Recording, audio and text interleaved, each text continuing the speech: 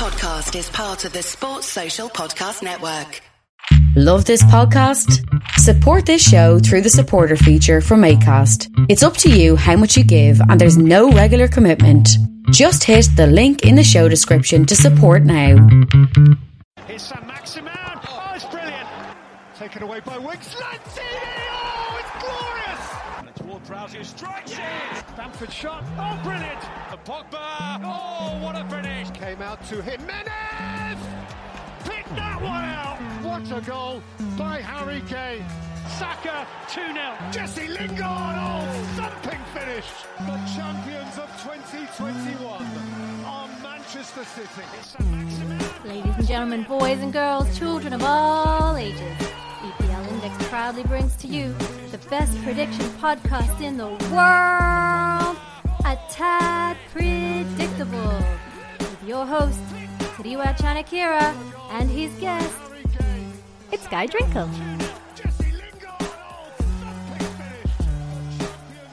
It's game week 5, and you know what that means. It's time for another brand new episode of A Tad Predictable. So glad to have you guys on board for this week. I'm your host, Tadiwa Chanakira, and I am joined by the EP, the executive producer, Mr. Guy Drinkle. Welcome for some Midweek Mayhem. Yes, let's get spicy with... Well, it's looking like a fun weekend, to be fair. Let's get with it. It should be fun. I mean, we've got, obviously, Champions League football, Europa League football, European Conference League, I think it's called, football as well. Who cares?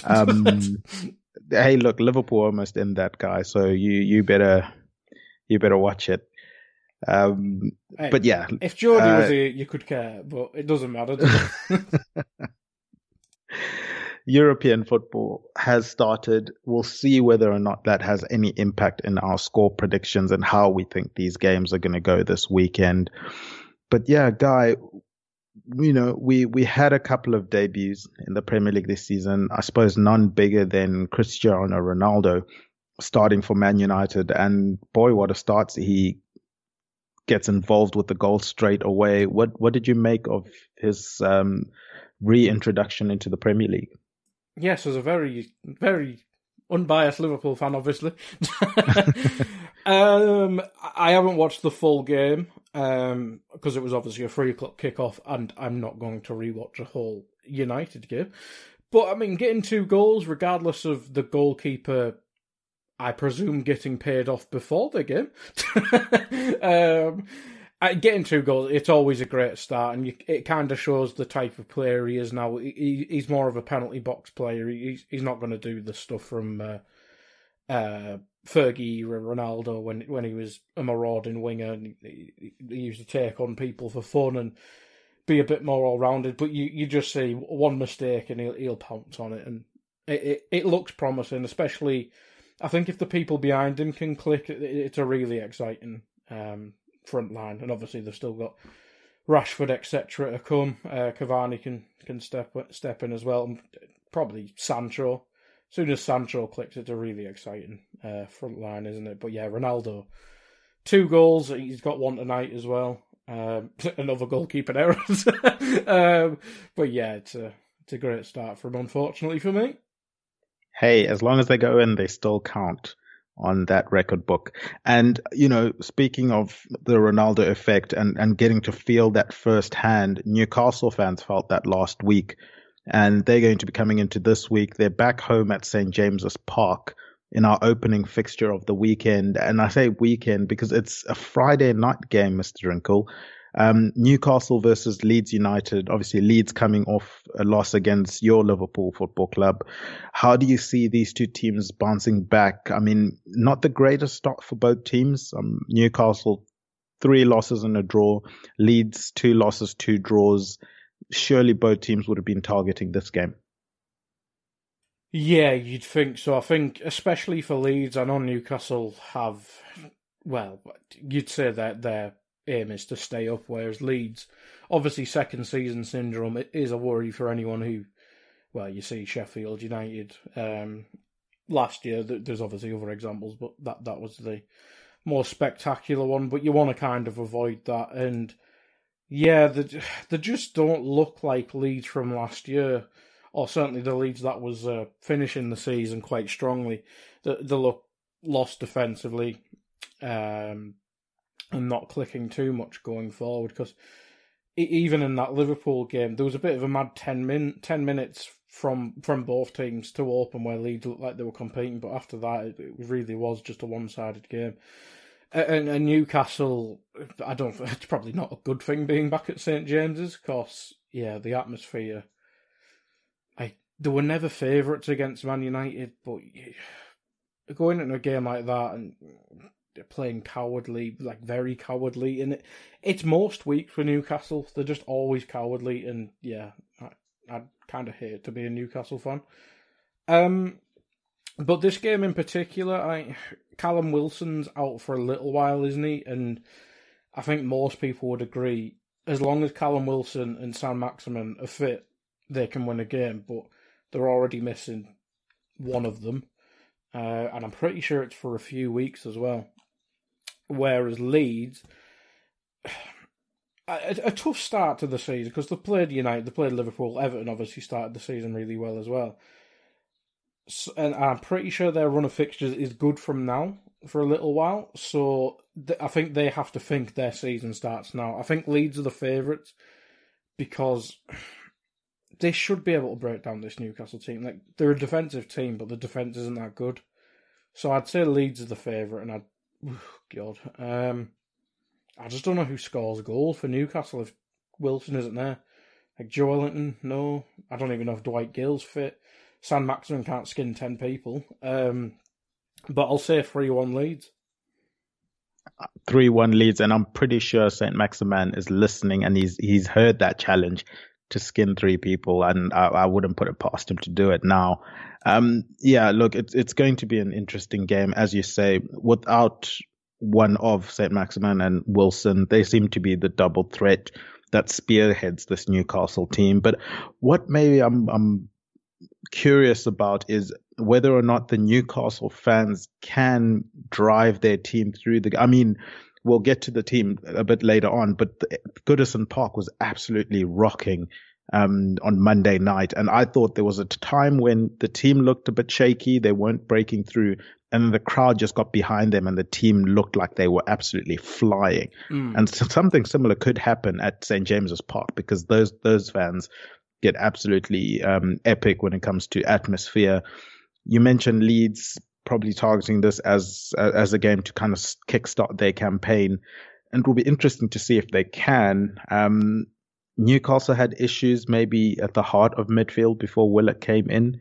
And I guess Leeds would have been trying to get this game end to end, use up the legs of Newcastle and hope that they've got the fitness in the end.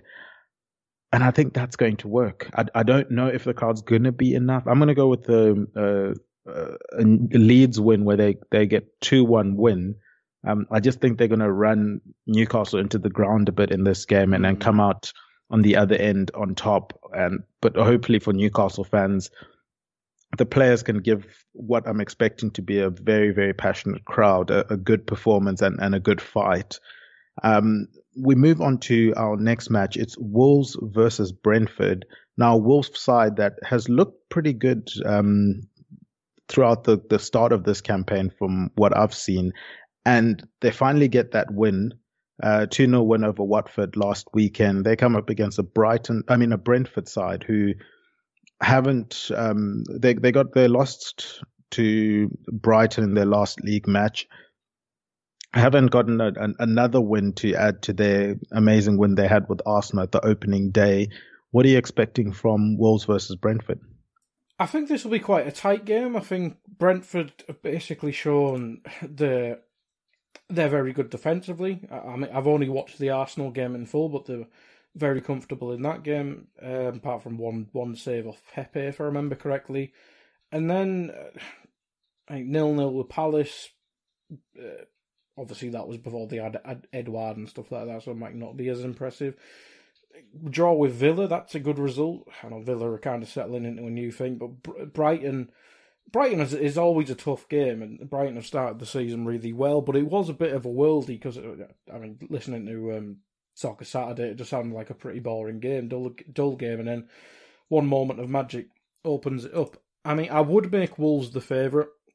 They finally got that monkey off the back of not scoring, not winning, and being the XG kings that Brighton were last year.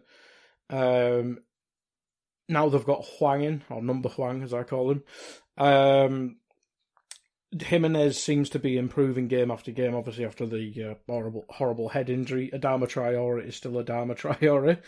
And they look good. They look quite good defensively. I think I watched the United game. They weren't really cut open at will. Unfortunately, they did lose the game. But if Wolves are prolific, I think they'll win. But I don't think anything. Getting one goal, because it was an own goal that broke the voodoo. But hey, we mentioned it at the start. As long as they go in, they can't, mate. It is. I think they still need to get Jimenez back scoring. Hopefully, Adama, Trincao, etc. can get in there. But I'll go. No, I'll back Wolves. I'll back Wolves to build off what they do. I'll say 1-0. I think it will be a tight game. I think that's the type of thing Brentford are proven to be. They'll be reliant on the defence and then maybe a moment of magic from Tony or Mbeumo. But I'll say 1-0 Wolves, but I think it'll be a tight affair. So, yeah, I think it'll be a bit of a ball.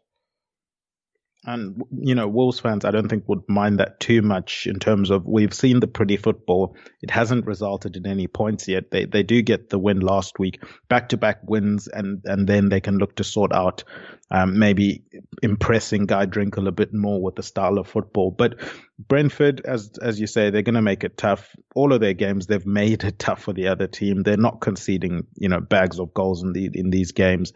I'm going to go for a 2-1 Wolves win.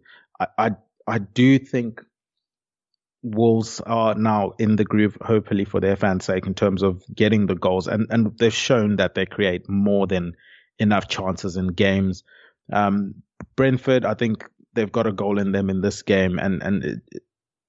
I have a feeling the physicality of the Brentford front line might favour them against a Wolves backline who I'm still very, very worried about in terms of them figuring out quickly who they are post Nuno, and whether they can figure it out really, really quickly, I think will be good for them. But speaking of figuring things out really, really quickly, it seems like for this season, at least, Arsenal are starting to figure it out.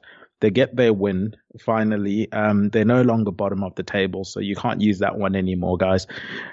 They travel to Burnley, a Burnley side who obviously had that Monday night fixture against Everton. I mean, Everton looked really, really impressive against them. Burnley looked physical. They threatened at times, but it wasn't as, as good as I expected it to be in the final third. But maybe, coming up against an Arsenal side who have been known, and maybe it's now just a trope and not necessarily a fact, but just something you say in football, like saying Solly March instead of just March. You have to say his first name as well. Arsenal are always associated with not being a physical team, and not favouring these physical matchups. Burnley are as physical as they come, and with the way the refs are refereeing games at the moment, could Burnley be favourites in this game? I wouldn't say favourites because they look quite vulnerable defensively, and I think obviously they didn't score loads, but we saw something of a selection of players that made sense from Arsenal, which we've kind of not seen for a while. And that is the very low bar of Arsenal, unfortunately, for them at the minute. I wouldn't say Burnley are favourites, but yeah, you absolutely see where Burnley can and probably will hurt Arsenal. I can't see this being a 0-0. Obviously, Arsenal looked a bit better defensively, but you have to caveat it that it was Norwich. Like, Ben White, Gabriel, Tamayasu, and Tierney. That should be the back four. But it was Norwich. Again, I've only seen the match of the day highlights, but yeah, it's a much bigger test. I know Burnley are in the relegation zone at the minute, but it is only 4 games in. Even that Everton game on Monday night, Chris Wood Chris Wood scored, didn't he? Yeah. Chris Wood scored, and he should have scored again with a header he kind of pulled out on, and you can see stuff like that. If you put Chris Wood on Ben White, I can see him getting quite a bit of joy there. Maybe play one of the nippier forwards around him instead of Ashley Barnes. Or just go double trouble, who cares? But yeah, I'll go 2-2. I think Burnley can hurt him. And it's at Turf Moor. Yeah, I'll go 2-2. I think Burnley will get something from the game, but as you say, maybe Burnley are the favourites. It might be Arsenal getting something from the game, but I think this will be a big test of Arsenal's new backline. I think it'll be a much bigger test. And it will be interesting for me if he does play Tomiyasu, because do you want to throw him in there against Burnley? You might be exposing him to something that maybe he's not quite ready for from a physical standpoint, coming from a different league. But hey, he looked impressive against Norwich, so maybe you just keep the player in form. I'm worried about Arsenal in this game, and even though Burnley haven't recorded anything, bigger than a draw so far this season, the physicality of Burnley, and then also how well organized they are defensively, is what worries me. I know Arsenal are starting to get a lot of players back. As you say, they looked a lot better in that game against Norwich. I thought Pepe looked really threatening. Yeah. Unlucky not to score in that game. And then you still got the likes of Aubameyang, who should be able to be running in behind the Burnley defense. But I just think Sean Dyche is going to set them up really well tactically to not allow balls in behind. They're going to sit deep. They're going to be physical. And then the problem for Arsenal is going to be the way the Premier League's been refereed of late, allowing a lot of stuff to go that, quite frankly, it doesn't suit Arsenal. If anything, they want the opposite to happen. With how they've played stylistically over the last couple of years. So I'm going to go for a 1-0 Burnley win. I just think physically they're going to overpower Arsenal, and I don't know if Arsenal will have the tactical nous to be able to break them down in this game. So that's probably my shocker of the week then. And as we say, I don't know if it is as big a shocker, but certainly for Arsenal fans, they'll be in the mentions. Not too impressed with me giving that scoreline. Well, Guy, hopefully Liverpool fans will be impressed with you giving a favourable scoreline, because you are a Liverpool fan and they're our next team. They come up against a Crystal Palace side that looked very, very impressive against Tottenham Hotspurs, who were obviously top of the table before the weekend started. What do you make of a Liverpool side who come out 3-0 winners against 10-men Leeds United, facing a Crystal Palace side that won 3-0 against a 10-man side as well, but looked impressive doing it? Yeah, and it was the shock result, really. I think that's the thing with Palace.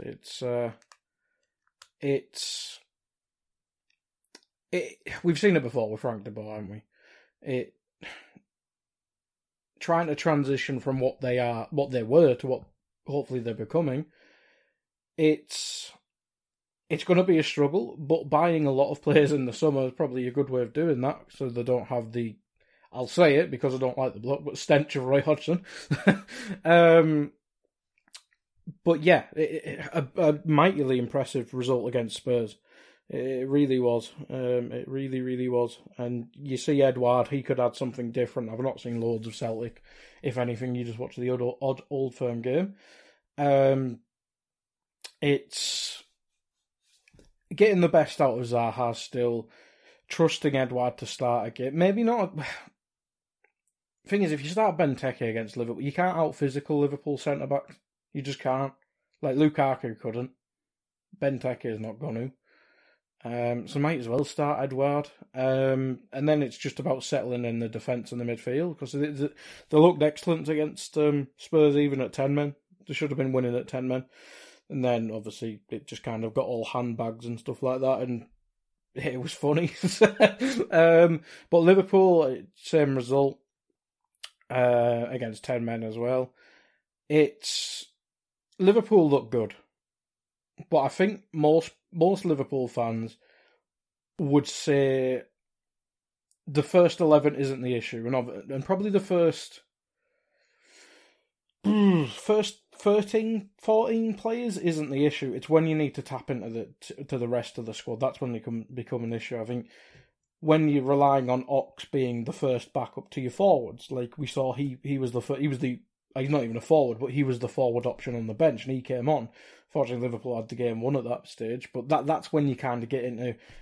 I think that's why people start questioning why Liverpool aren't the favourites for the league. But in terms of first 11, I'd still say they have the best first 11 in the league. But yeah, in terms of the game itself, I think Liverpool are favourites, and rightfully so. Even if beating Spurs, I don't think it changes much because, let's be honest, Liverpool are a different level of Spurs, or they should be. Unless we get someone sent off, I don't see how Palace win. I think we've got all the tools to deal with anyone, unless Zaha has a mad game. But we've seen him have good duels with Trent and even Robbo at times before.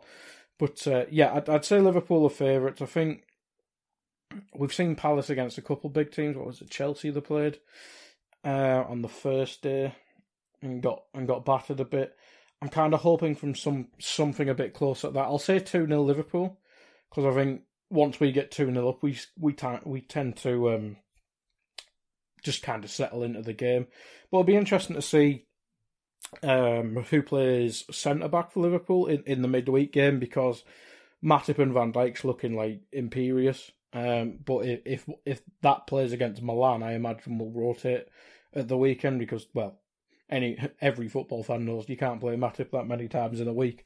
So yeah, it'll be interesting to see who plays centre-back Wednesday night, and then who plays this game. But I'd make Liverpool favourites. I'll say 2-0. 2-0 Liverpool win there. Yeah, look, I think for me, a lot of the game's going to rest on how well Zaha plays against Trent Alexander-Arnold.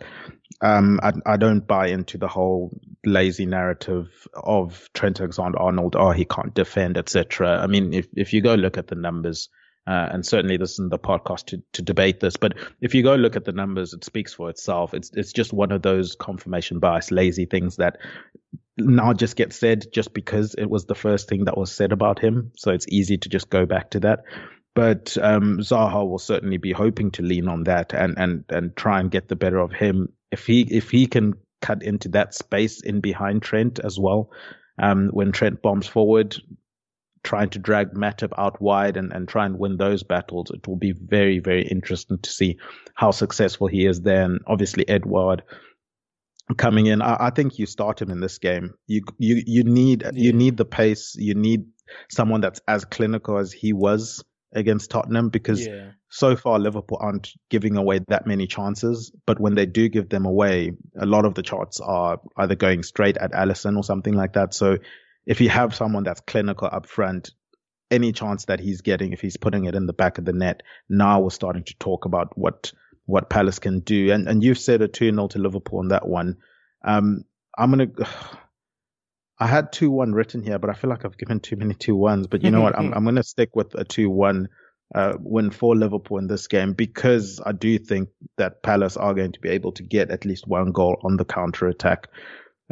Liverpool, as you said, the issue isn't really the starting 11. It's when you start relying on other players. And I suppose a lot will be told of how well Klopp manages these two games. Yeah. The rotation. Mm-hmm.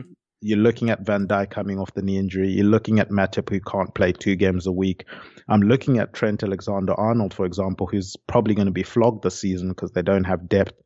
This is that first hurdle in terms of squad management. Klopp mentioned earlier in pre-season that he acknowledges that he needs to rotate more. He needs to manage the squad better. So it's definitely one to look out for, guys. If you see, Liverpool have gone very strong against AC Milan, and then you see the lineup again for Liverpool versus Crystal Palace, and it's similar players, maybe some squad management issues there, and that's, I'll be waiting quite late to make my prediction on this Liverpool game. If you guys are a part of the predictions that are on eplindex.com/predictions, you guys can send in your predictions there. We've got a competition set up there. You It's free to sign up.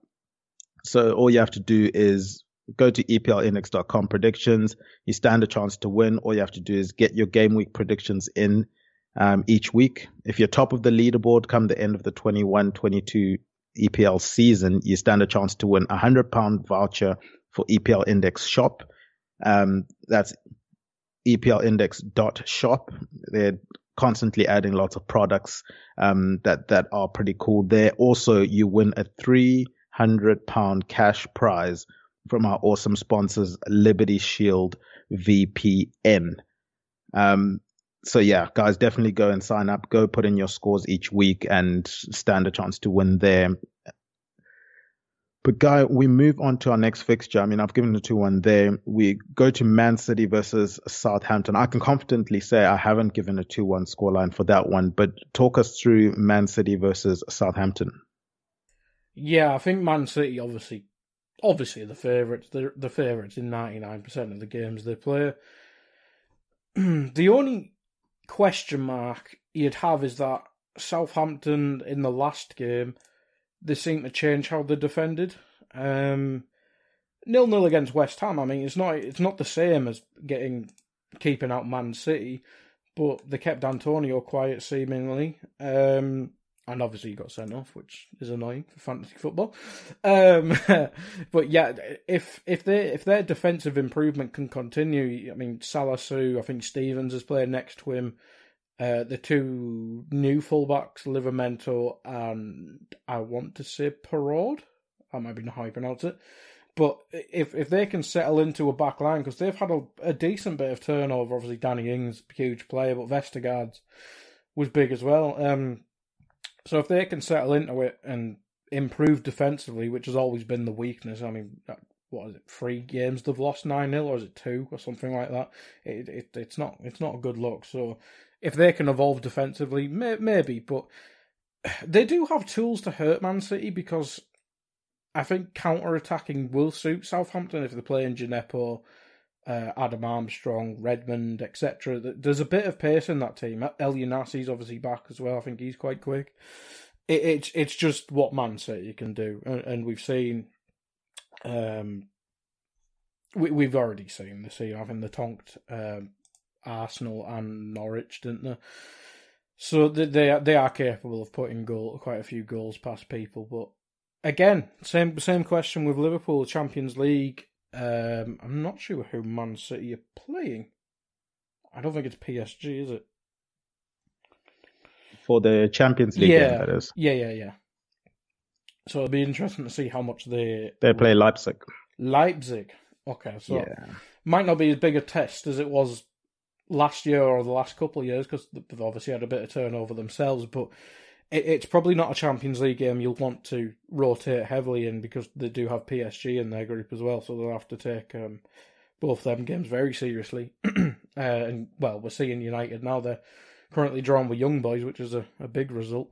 I best not have jinxed that. But, yeah, it'll be interesting to see what Man City do with the squad, because we've seen quite a settled team, I'd say, especially for Pep, because we've had Jesus, Torres, and Grealish quite consistently up front, but they've still got to work in your Sterling's. I don't think Foden's back yet, is he?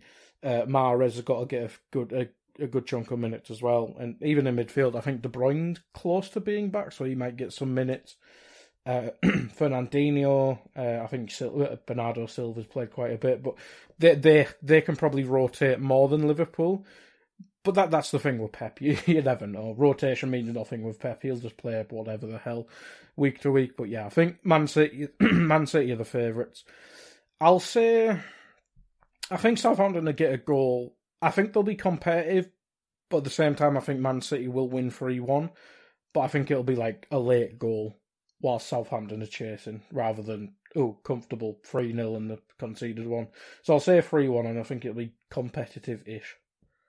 A competitive 3-1 game. And look, if they can hold it to 2-1 for as long as possible and then kind of go for it at the end, yeah. I'm sure if you end up losing, 3-1, but you're chasing it, I think is always, you can take a lot of positive from that.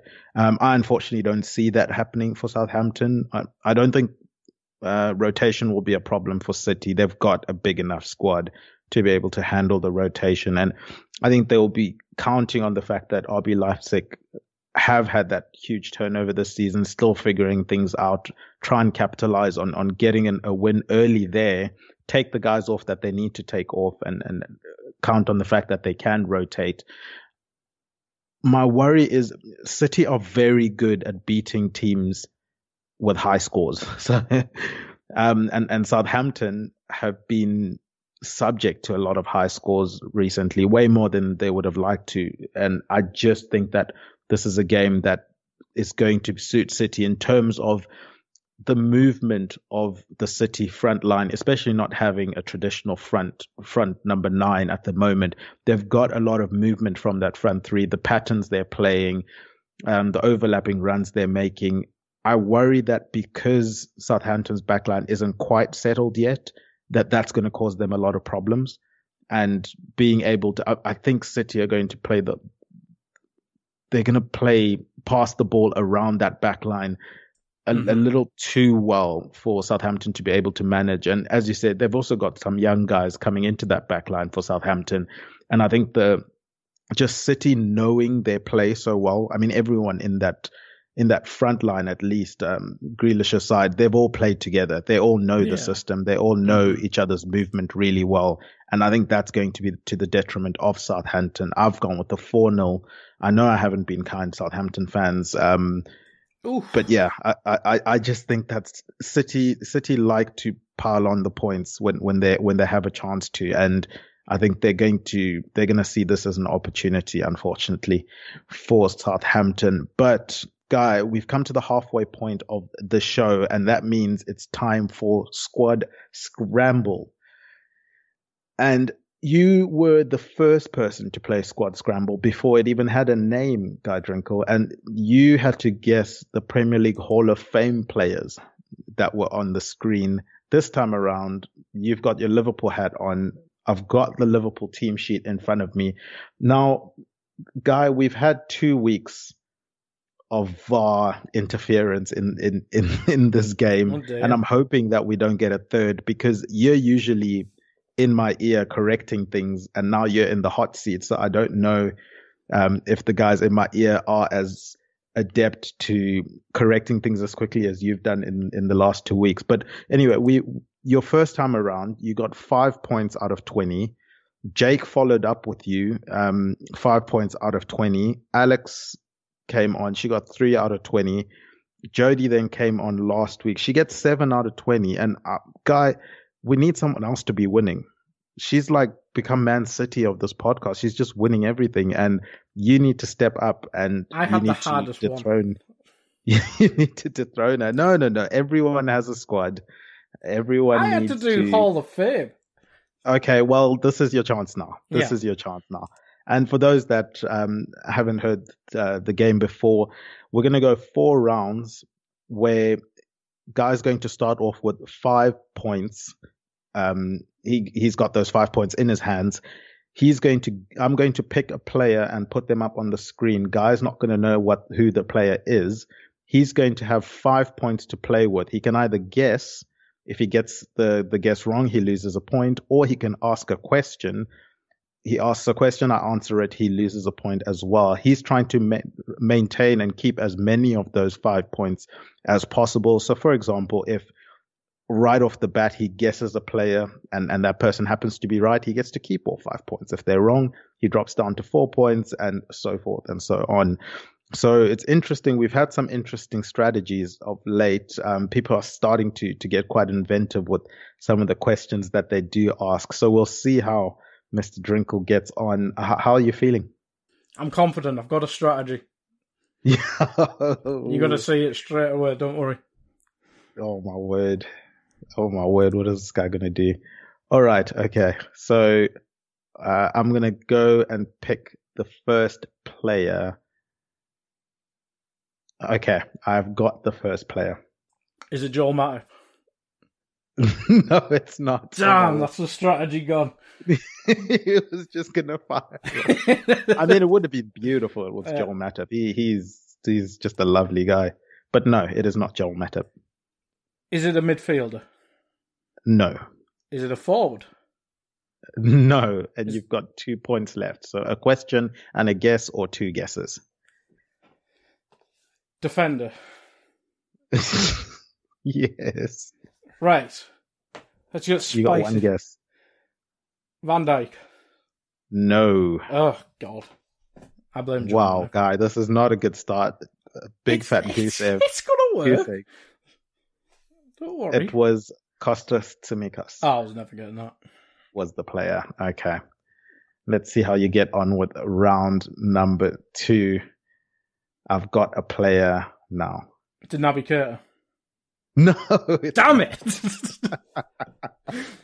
It's a midfielder. Yes. 3 points or 3 guesses. Is he British? Yes. 2 points. Henderson. That's correct. Yes. Okay. The skipper of Liverpool Football Club, Jordan Henderson. You get 2 points there, Guy. You need 5 more points to catch up to Jody's 7 out of 20. Let's see if you continue with this madness of a guessing game that you have at the moment. Can I clarify something? Yes. Is Harvey Elliott a midfielder or a forward?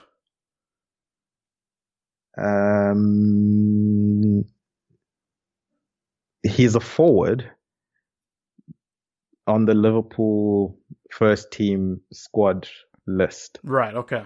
Just what I'm working with.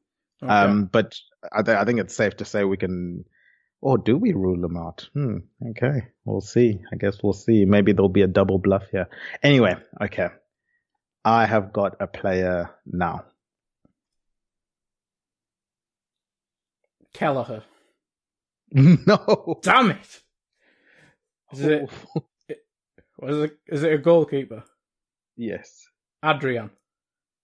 Yes. Woohoo!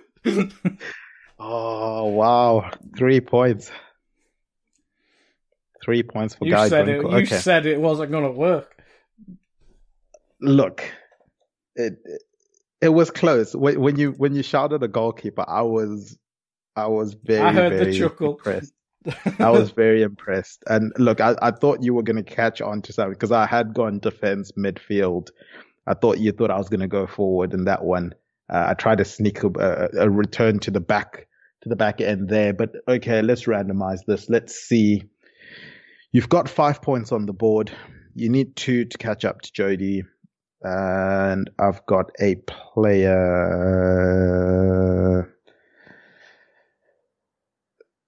now. Ibrahima Konate. No.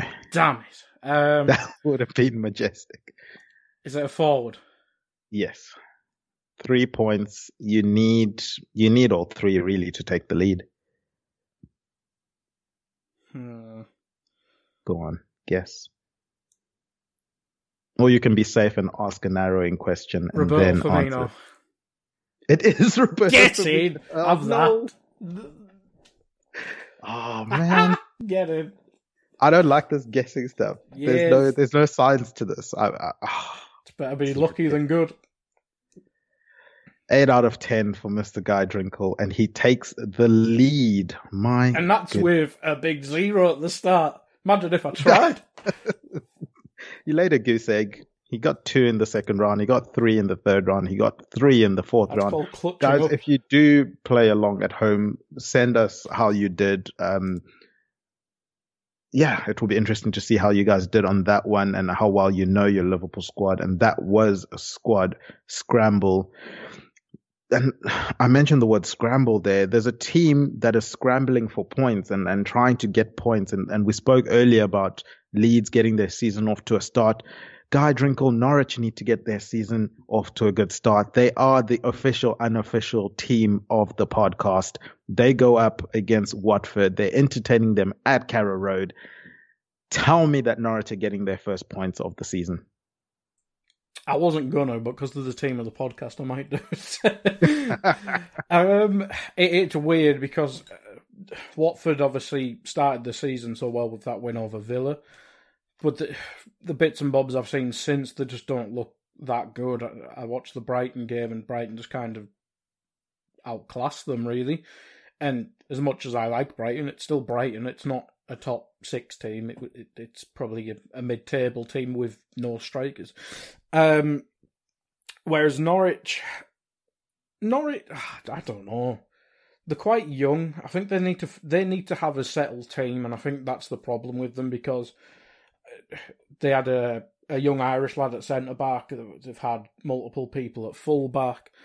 The only constants I think have been Aarons and Hanley. So I think they need to hopefully get Gibson fit, get whoever they're going to settle with left back fit. Probably Williams, is it, who they got on loan from United. So I think they need to find a settled team. And let's be honest, Watford is the team. You obviously came up with them. It's the team you'd want to be doing that against. And I don't know.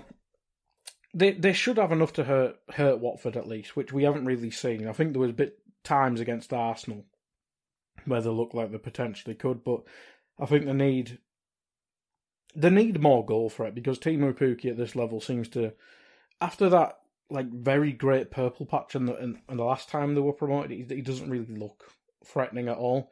So maybe they need to get more people around him or whatever. But yeah, Watford's defence isn't that good. So maybe this is the game to get off the mark. I don't think they'll win. I think this could be a mad game, because I don't think either team's that good defensively. How mad do I want to go? That is the question. No, every game was 0-0 last week, at half-time, apart from the United one. I'm going to go 3-3. This is going to be mental. Wow. My goodness gracious me. Well, 3-3 for that one. And if you guys want to see this really, really exciting game that Guy Drinkle has predicted, I suggest that you link up with our presenting sponsors, Liberty Shield. We mentioned them earlier, but Liberty Shield is a VPN provider. You can check out their services at libertyshield.com. You can also save 20% with the coupon code EPLVPN. We thank them for hooking us up with that coupon code. Guys, they're an awesome VPN service. They have awesome features, including privacy and security. You can hide your IP address from anyone, the hackers or whoever it may be. This is done by encrypting your internet traffic. You can avoid geo-blocks and government-imposed restrictions to access any website that you desire. I mean, if you want Netflix USA to pop up and you're here in the UK, you can definitely do stuff like that. And then also go and check out EPLindex.com. As we said, our EPLindex.com/predictions site is also there for you guys to send in your scores. But just EPLindex.com in general gives you all of the football news that you need. So yeah, definitely go and check them out. In terms of this game, Mr. Guy Drinkle, I don't know if I'm going as hectic as you, and certainly would be. I'll be clutching, to my seat. If it's 3-3, I don't know if I can take that as as the ambassador for Norwich. The Norwich sympathiser. At the moment. Yeah. I'm happy. Look, I'm happy with the 1-0 Norwich win. I think both teams are going to cancel each other out. I know that you've mentioned the defenses aren't as good, but they're not scoring that many goals either. So I can see a lot of chances. I'm hoping that Watford aren't going to be as clinical. I'm very worried about Sarr on that right-hand side and what damage he could cause Norwich. But I think Norwich sneak away with the 1-0. We start our campaign here, and this is the campaign to stay up, which is going to be exciting to watch. And speaking of exciting to watch, Mr. Guy Drinkle, how exciting were Everton to watch? I know you're a Liverpool fan, and I don't know if you're one of the Liverpool fans that just despises Everton or one that doesn't mind Everton as long as they're not doing as well as Liverpool. But they obviously have got 3 wins and a draw so far this season. They come up against an Aston Villa side who have gotten the sole win and a draw so far this season, but haven't quite pieced everything together. They're at home facing a very, very potent Everton side at the moment who Calvert-Lewin, no issue, it seems. What are you expecting from this game? Yeah, to answer the first bit, most importantly, above Everton, I love Rafa Benitez. And I want to see Rafa do well. Rafa is probably my favourite manager of all time. Love you, Klopp, but Rafa was the first. Yeah, But Everton are obviously I'm not from the city, as you can tell by my beautiful northeast tones. So I've never. Obviously, you understand the rivalry, but you never get the ferocity of it, which people in the city obviously will, and that's probably why. Well, from my Twitter experience, the locals seem more hurt by Rafa going there than people like me who aren't local. But most importantly, Rafa's a really good manager, and you already see the improvement in Everton. Like, look at the levels to people like Doucouré, who was always good, but lacked consistency, lacked a real clear role. You're already seeing it. He's breaking lines. He's doing a bit of everything. He looks really good. You see the improvement of his new signings, Damari Gray and Townsend, who he worked with at Newcastle. Richarlison looks a lot more focused. Not in terms of him being focused, but more in what he's told to do, a bit more focused. Whereas under Carlo, I always seem to be like, just kind of vibe and do what you want him to do. Whereas obviously there's a clear, like a direct crossing game, but you piling people forward. If people watch the Monday Night Football coverage, that was about it getting bodies in the box.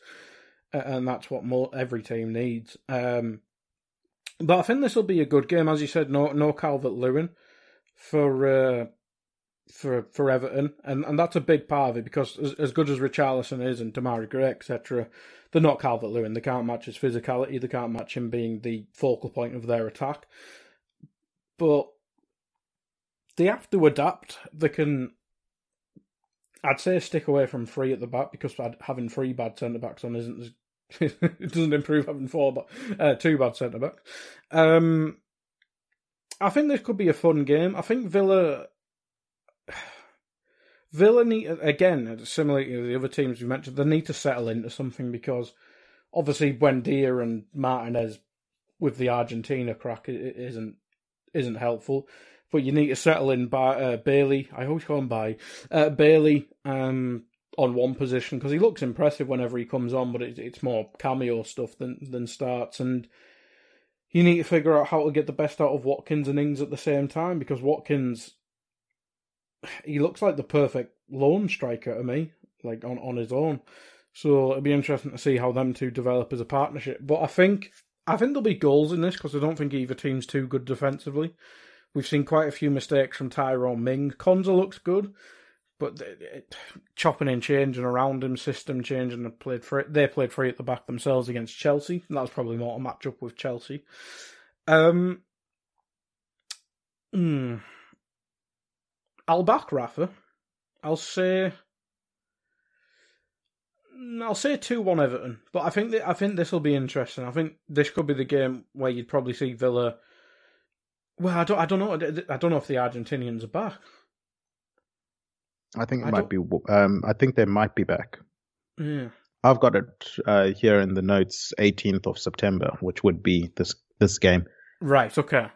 So if they're back, I think it'll be a lot of help for Villa, because, well, Martinez is one of the best keepers in the league, and Buendia is obviously potentially one of their key men. But I'll say 2-1 Everton. I think they look a bit more settled into Rafa, whereas adding the three players to replace Ings is kind of unsettled Villa, if that makes sense. So I'm still waiting for Villa to settle in, where Everton they look like they've had Rafa as manager already for a couple of years now. So 2-1 Everton. Yeah, and in terms of just tactical brilliance, I do echo your thoughts in terms of how Rafa has got Everton playing at the moment. And I think they carry that momentum into this game. Goodison Park was absolutely rocking on Monday night. They won't have their full complement there. They'll obviously have the travelling fans that come with them to Villa Park. But from a tactical standpoint, I think they're going to be really hard to break down. Aston Villa still figuring themselves out. I think it's similar to some of the games we've spoken about earlier, where it's a team that's very settled in knowing who they are. Even though they're the ones with the new manager, but they look a lot more settled and know all of their roles and what's required of them against a team that's still trying to figure it out. And for me, the team that's still trying to figure it out is susceptible to losses in these games. And I do like the form of Everton in this one. I always like Ollie Watkins to score a goal, and with Ings in there, it's very hard not to see him scoring as well. I'm going to go for a 3-2, Mr. Guy Drinkle. I think this is the game. You mentioned earlier in your predictions for Norwich versus Watford as a 3-3 and the thriller of the weekend. I think Aston Villa Everton could low-key be the thriller of the weekend. I know we're getting to a couple of spicy games towards the bottom there, but I'm going 3-2 to Everton in this one. We move on to another team that's in good form. They've got 3 wins, 1 loss. I'm talking about Brighton, a team that you have a soft spot for. The real team of this podcast. No, I will have none of that. Look, they played good football last season, but they weren't getting the ball in the back of the net. That doesn't seem to have been a problem so far this season. As I said, they've got the 3 wins, 1 loss on their record. They're coming up against the Leicester side who haven't had the best of starts so far this season. What are you making of this game? I think this could be fun. It annoys me it's not on TV. I think this could have been a good game. I'd actually make Brighton the favourites for this game, which will obviously mean Leicester will win 3-0. Yeah, I think you look at the way both teams have started the season. Brighton, obviously, excellently, as you say. Leicester, I mean, 2 wins isn't bad, but it's 2 wins. One of the wins is against Norwich, so that doesn't count. But you look at West Ham destroyed them. And when you watch them, they just don't look competent. Maybe that's because they're missing quite a lot of defenders, and Sionchu's having a bit of a mare. I know it's Man City. They only lost 1-0. Maybe Vestergaard's playing with Sionchu will help him get his form back, or I think Evans is back, not Everton. Evans is back, I think, as well. I think he came off the bench. They have Europa League as well, so it'll be interesting to see how many minutes the centre-backs get collectively there. I'm not sure who they're playing against, but maybe they use a Marty in that game and then play one of the other ones 90 minutes. But yeah, I'd make Brighton favourites. I think Maupay looks better. Welbeck was back the other day, which might not be the best thing. But Trossard, obviously, with the last-minute goal against Brentford, it's just, again, settling in. Obviously, Brighton kind of had quite a bit of it. I think the midfield and defence, I think that's quite settled. Maybe tinker around with one of the centre-back spots, depending who you play against. And they're obviously still waiting for Lamptey to get back fit to have a true right wing-back. But the midfield looks set. The wing-backs look set now with Cucurella there. Maybe you just got to find the right options up front. I think Maupay, Trossard +1 is probably the way to go. But if Leicester's defence is as bad as I've seen this season, I could see goals from both teams. I think obviously Vardy's obviously always a threat. I think they need to play Iheanacho a bit more. Maybe free up Barnes a bit as well, because he's not had the best start to the season. But I think I could see a few goals in this game. Maybe not as mad as the Norwich-Watford one. But now I've said Brighton are favourites. I almost predicted a 2-2.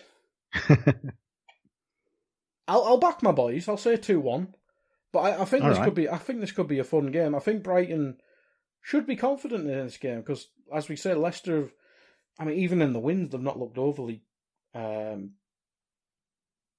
impressive. Good, really. Yeah, they're just not clicked yet, I don't think. So yeah, I'll say 2-1 Brighton, but if Leicester click, they'll give anyone a game, and that might click when they get defenders back. So I think time will tell with them. That will be interesting to see. Look, I think it's going to be an exciting game as well in terms of play in and around, outside of just goals itself. And as we saw last season, Brighton can still have exciting games in low-scoring games.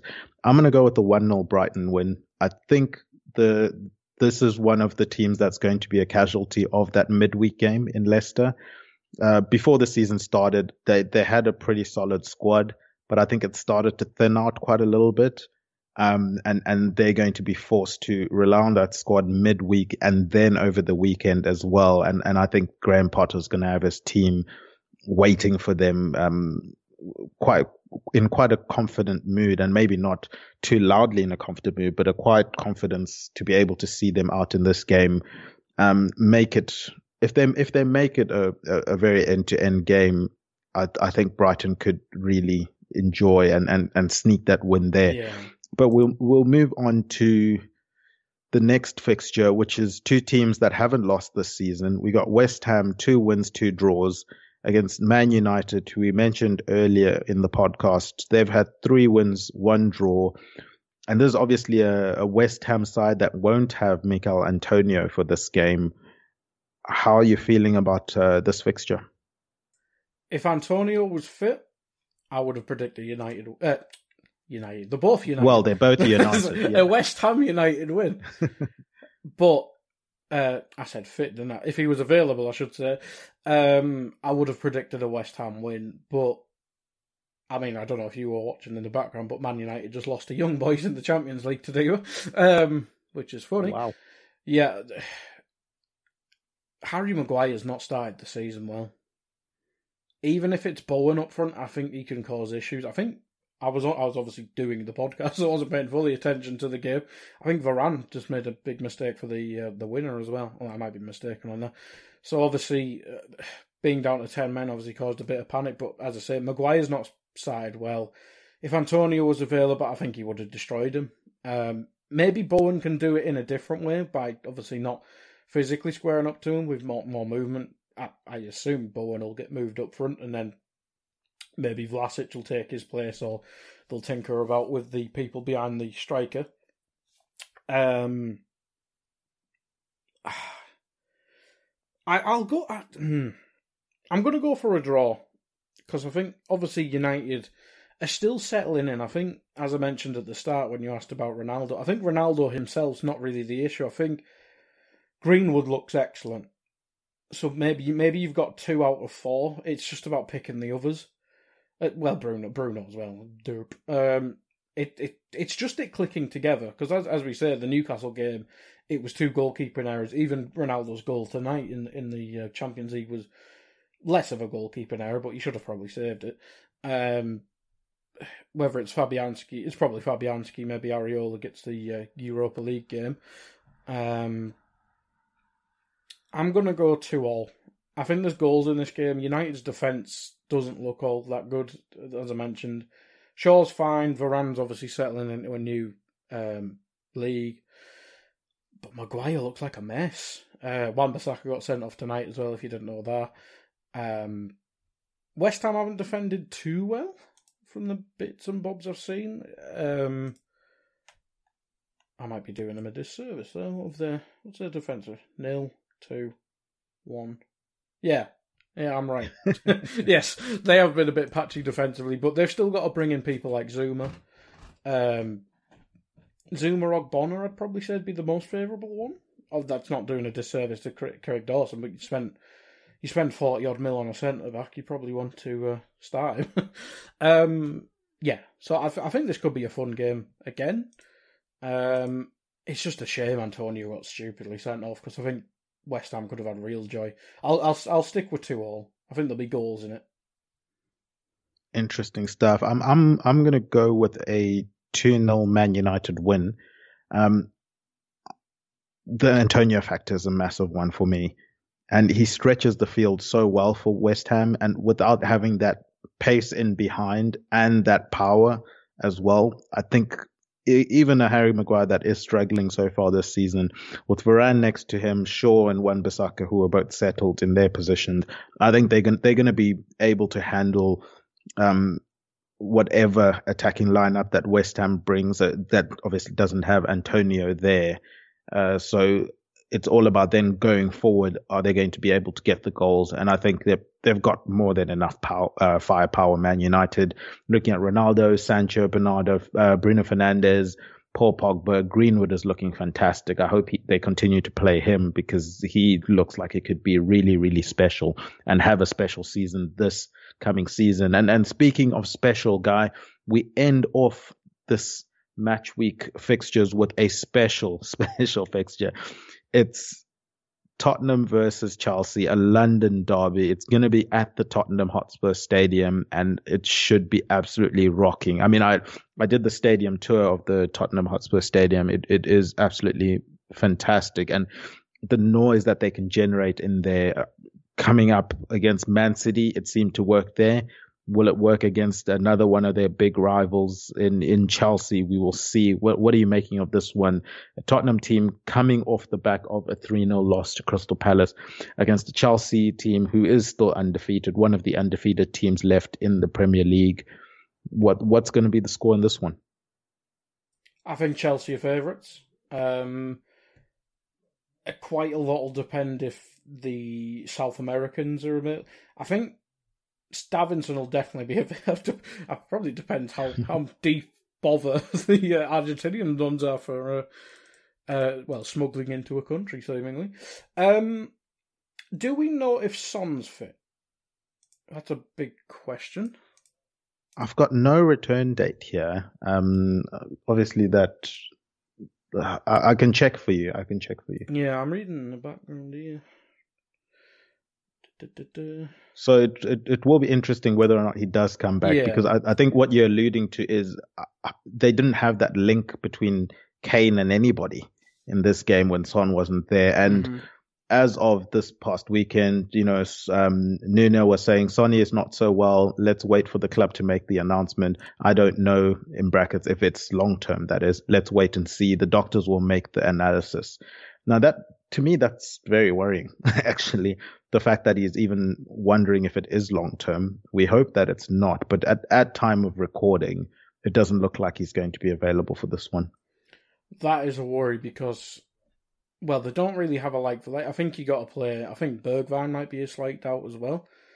But if you're playing Kane, Moura, Ali as a front three, and then you play the midfield we saw against Palace, which was an absolute abomination. If you play that against Chelsea, they'll take the mick. Like, even if they start Saul and sub him off after 45 minutes.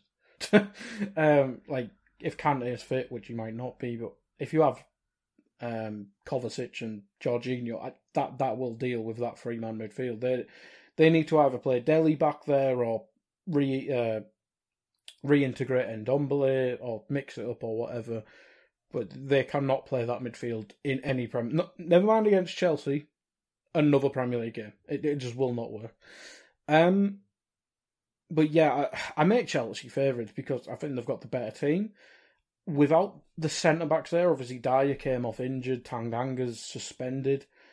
I presume it'll be, depending if Romero's back, but if it's Sanchez, Romero, I know Romero's fantastic, I only know it by speaking to people who've watched him and by reputation, but Lukaku against someone who's brand new to the league, I know he would have played against him at Atalanta, which probably kind of goes against my point here.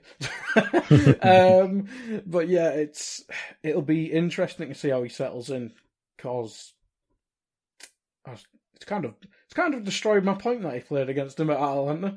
So I'm just going to not make this point that he probably won't know what he's coming up against. But it's obviously settling into a new team, new league, etc. Whereas Lukaku's settling in period. He's played in this league for many years. But yeah, it'll be interesting to see if it is Sanchez and Romero, or maybe they keep Rodin in there. Either one of them. They'll have Emerson at right back, you presume. So that's again a new player to the league. I just made Chelsea favourites. You look at their first 11.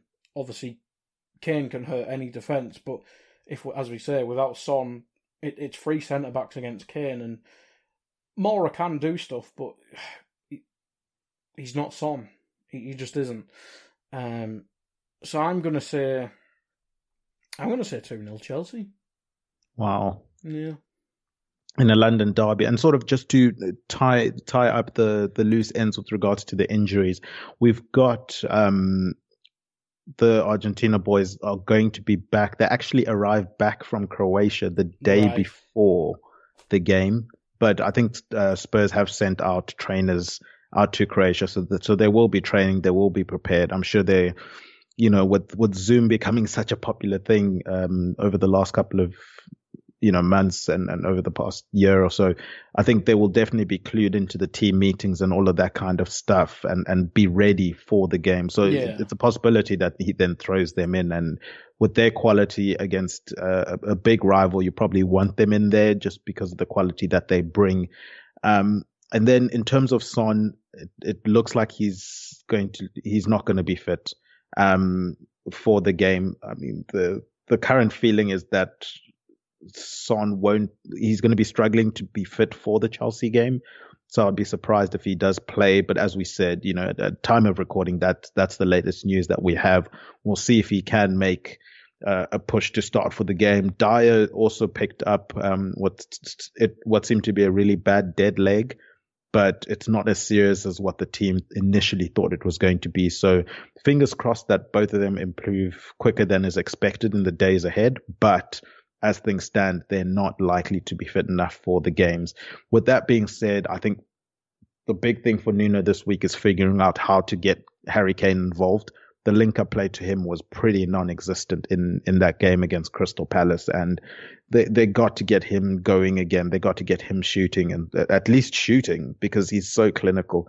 So that will be the big thing. Chelsea, obviously, defensively are so impressive under Tuchel. He's one of the best, if not the best in the league when it comes to setting up that defense. And I think if you don't have a Kane firing on all cylinders, and if you don't have a Son there to be that support act, or that co-star, so to speak, if you don't want to disrespect Son too badly by saying he's the sidekick, that's a worry for me. And I see where you're coming from with that 2-0 scoreline. I'm going to have to agree with you there. We'll end the podcast in harmony. Obviously not the harmony that Tottenham fans would have been hoping for, because we both predicted a 2-0 win. And you know what? Nuno and the boys, go and prove us wrong. Go get that win against Chelsea to end off the weekend. But Guy, that's going to do it for another episode of A Tad Predictable. You've said it all. But do you have anything you want to plug, put over, or promote before we wrap up? Yeah, a few things over on the Anfield Index side. On the paid side, the pro side, we did the match ratings for the win over Leeds. And then on Thursday, I'll be doing Euro Incision, where we'll probably we'll focus on the Milan game, obviously. Liverpool-Milan, that is. And we'll probably look at the other European games. So if you're a subscriber or whatever, check that out, yeah. And there'll be stuff on the free side as well. I think we're recording the main pod on Friday. I might be involved depending on whoever's available. But I'll be in the background of that typing away about terrible films. Awesome stuff. From my end, guys, go and check out all the content on EPL Index website. As I mentioned before, they've got match previews, post-match reviews, player performances, all of the news that you could wish for, especially, Spurs fans, if you're waiting for the Son news to come through, go check out EPLindex.com. They'll have all the news there. Of course, there's the daily podcast show, the Two-Footed Podcast with Dave Hendrick. Finally, you can also check out our flagship show that runs weekly, the EPL Roundtable, where Kev DeVries sits down with panelists from respective EPL teams. They do reviewings and previewings of the happenings around the EPL, and I'm sure they'll be mentioning some of the midweek mayhem that'll be going on for all those teams that are in Europe this season. You can follow this show on the Twitter page at A Tad Predictable. Definitely send in all of your guys' predictions to EPLindex.com/predictions. Send in how well you did on the squad scramble if you played along as well. We're always interested to hear that kind of stuff. You can follow EPL Index on Twitter at EPL Index. Subscribe to EPL Index podcast channel on all of your podcast providers. Give us 5 stars. Write some positive comments if you feel so inclined. That good stuff really, really helps us out. As I mentioned, go and sign up free for a season of predictions. The competition is at EPLindex.com/predictions. You stand a chance to win. Once again, all you have to do is get your game week predictions in each week. If you top the leaderboard come the end of the 21-22 EPL season, you stand a chance to win £100 voucher for EPL Index Shop. and £300 cash prize from our awesome sponsors, Liberty Shield VPN. And I said, it's free. All you have to do is just go put in your score predictions each week and win. It's quite easy. It's quite simple. And a huge thank you to Liberty Shield VPN for sponsoring that awesome prize. I've been Tadiwa Chinakira. You can find me on Twitter at TadPredicts. The lovely lady that does our guest intros, our defending champion, and she was our guest last week. Jody is at Spursy141. We have a brand new intro. A huge thank you to our to Obi Semenya. He's at John Empire SA for organizing that for us. Our producer behind the glass, he was in front of the mic this week, our executive producer, Guy Drinkle. He's at Guy Drinkle on Twitter. And remember, Chisinga Perry, Taken away by Wicks. Chino Shooter. It's glorious! Ward-Prowse strikes it! Bamford shot. Oh, brilliant! And Pogba. Oh, what a finish! Came out to Jimenez! Picked that one out! What a goal by Harry Kane! Saka 2-0. Jesse Lingard, oh, thumping finish. The champions of 2021 are Manchester City. Sports Social Podcast Network.